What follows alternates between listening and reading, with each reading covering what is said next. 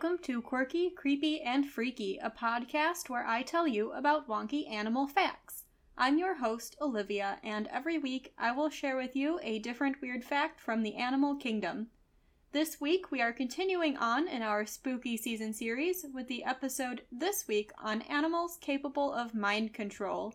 These are parasites, fairly similar creepy level as the parasitoid wasps, so some listeners' discretion is advised moving on with this episode if you would like to continue listening or not.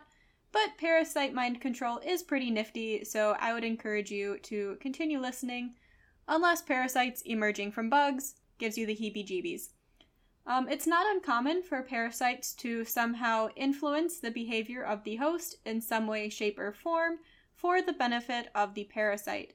Thinking back to the parasitoid wasps we talked about in episode 4, in species that parasitize spiders, they will sometimes make the spider hosts weave cocoons for the wasp larvae to pupate in. There are also several other parasites out there that influence their host in order to increase the likelihood of the host being eaten by a further host down the line, so another predator. Sometimes this happens because the parasite causes the host to no longer have a fear response.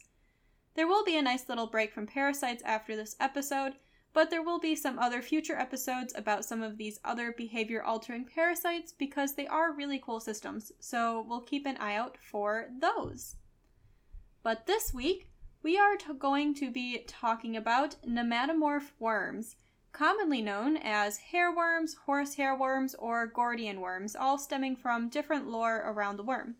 The one that I'm most familiar with it being referred to as the horsehair worm, comes from an old idea that a hair from horses would fall into a puddle of water and then come to life. I have seen a couple of nematomorph worms before, one emerging from what I think was a cricket on my balcony, and another that was just chilling on a trail around Mammoth Caves. It must have fairly recently emerged. And thinking of that one, if you did see it in a puddle, I could see where you would think it was a hair from a horse come to life. They are very thin worms, and the one that I saw was kind of a brownish tannish color, but they can come in black as well, so I could see where if you just didn't know, or people might be confused. Hence the morph part of the name. Nematomorph worms look fairly similar to nematodes, which you may know of as roundworms, and nematodes are considered the closest living relative to nematomorphs. They occur globally primarily in and around freshwater sources, except for the Arctic areas. There are a few marine species that mostly parasitize crabs and extraordinarily rarely lobsters, but the incredible majority of species are freshwater. As of 2008, there are around 326 species known globally, but there is an estimated diversity of about 2,000 species, so we do think there are more out there to be discovered. All freshwater species parasitize arthropods, specifically insects. Some hosts could include beetles, praying mantises, crickets, grasshoppers, and even cockroaches. Larval nematomorphs will often be eaten and then encyst into an intermediate host, like a fly, that may be eaten by the final host.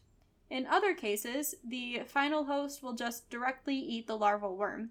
The worm will then develop within the host into an adult worm, within the final host into an adult worm, with the adult often growing to 3 to 4 inches. Adults don't feed, so the worms do all of their fat and energy storing as it feeds as it's developing in the hosts. It also happens that multiple worms can infect a single host, sometimes with 2 to 4 worms being found within an individual. As you can imagine, that is a lot of worm to have inside a bug, especially since things like crickets really aren't that big. So the nematomorph worms are really almost in all cases much longer than the body length of the host. So the worm does end up taking the incredible majority of the host's body cavity space, with the exception of the head and the legs.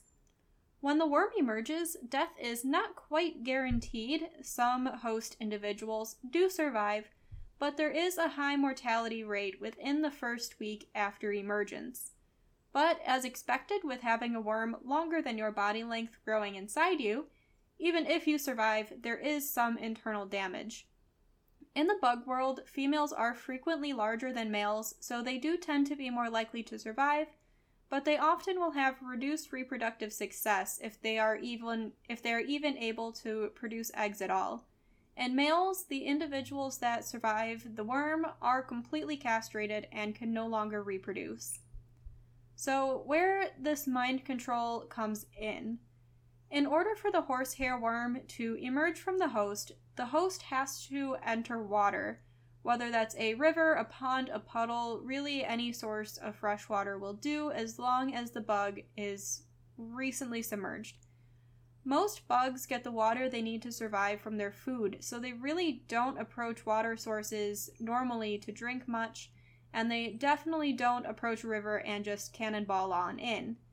For bugs, going for a casual swim increases your chances of death from things like predators and drowning. Like most things. However, when a bug is infected by a horsehair worm, they appear to seek out water and uncharacteristically hop right on in. Once in the water, the horsehair worm begins to emerge pretty immediately, and after several minutes is fully emerged and begins the search for a mate. If you do have a bit of morbid curiosity about this process, there are actually quite a few YouTube videos of horsehair worms emerging from their hosts. I know there are several videos of crickets, and I saw a thumbnail video from one emerging from a mantid, a praying mantis. So if you do want to see what this looks like, go and take a look. Now, there have been several studies published investigating this mind control and behavior altering ability of the horsehair worm. There have been questions before as to whether the worm causes the host to seek out water and is therefore attracted to it, or if instead of manipulation, the host is just collaborating with the parasite to bring it to water in order to save itself. We need to know the motivations here. In one study, by Thomas and colleagues, researchers took both infected and uninfected crickets and placed them one by one in what sounded like a bit of a Y-shaped enclosure, maybe a T-shaped. One arm had water and one without. They then kept track of which direction the crickets took in order to determine if they are indeed seeking out water if they are infected, or if it's just a happenstance thing and they just dive into the water when they find it. With the results, they were unable to make definitive conclusions.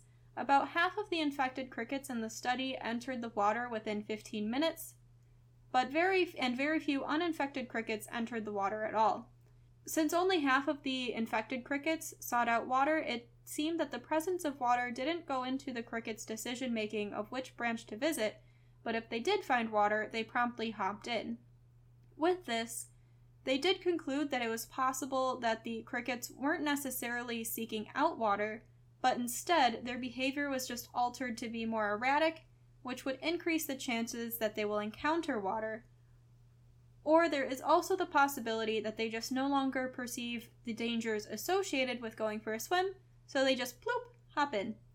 Regardless of the motivation, this study published back in 2002 was the first official publication to document that infected individuals do indeed enter the water more than uninfected bugs, and before this it was just a series of observations and anecdotal evidence. In a slightly more recent study back in 2005, Byron and colleagues were trying to see if it was true behavioral manipulation and mind control going on to cause the host insects to enter the water, or if the host was caught in some odd negotiating collaborative scheme with its parasite. They also studied crickets actually in the same location as the Thomas study, and proposed that since female crickets that released the worm in water had a greater chance of surviving and developing eggs and producing offspring than females that did not release worms, they may be in a more collaborative relationship with the worm, instead of the situation being strictly controlled by the worm. So this would make it a situation where the cricket kind of agrees to bring the worm to water in order to salvage its ability to produce offspring. So both individuals involved can go on to have babies, everyone wins. If this were the case, you would expect to see an infected cricket to have comparable reproductive success as an uninfected cricket, even if it's still a bit reduced. What they found instead was a very significant reduction in reproductive success in females if they were able to reproduce at all, and male surviving worms were completely castrated regardless of the efforts of the cricket to bring the host to water. And remember, these are also of the crickets that survived emergence of the parasite anyway. So with this, they were able to confirm that the worms are indeed modifying and manipulating host behavior, and the hosts are not in a weird collaborative relationship with the parasite. If we would like to end on a slightly positive note, you will be happy to know that horsehair worms do not infect people and often exist in low densities and are also very well camouflaged. So your chances of running into one of these and also knowing you ran into one of them are very slim. They also parasitize bugs that we consider pests towards agricultural crops, so they do also serve as a bit of biological control. If you do want to find one, just start hanging around some rivers, puddles, maybe a reservoir, or just get a nice bucket of water and some crickets, and if you see a bug cannonballing into the water, you may have just found an infected bug. Thank you for listening, and be sure to tune in to next week's episode, continuing on in our spooky season series. Please rate and review on iTunes and Podbean if you're there, and you can also find me on Amazon Music and Audible. Keep an eye out for the upcoming Patreon to help support this podcast, but in the meantime, be sure to share us with someone you know that could use some more creepy animal facts in their life.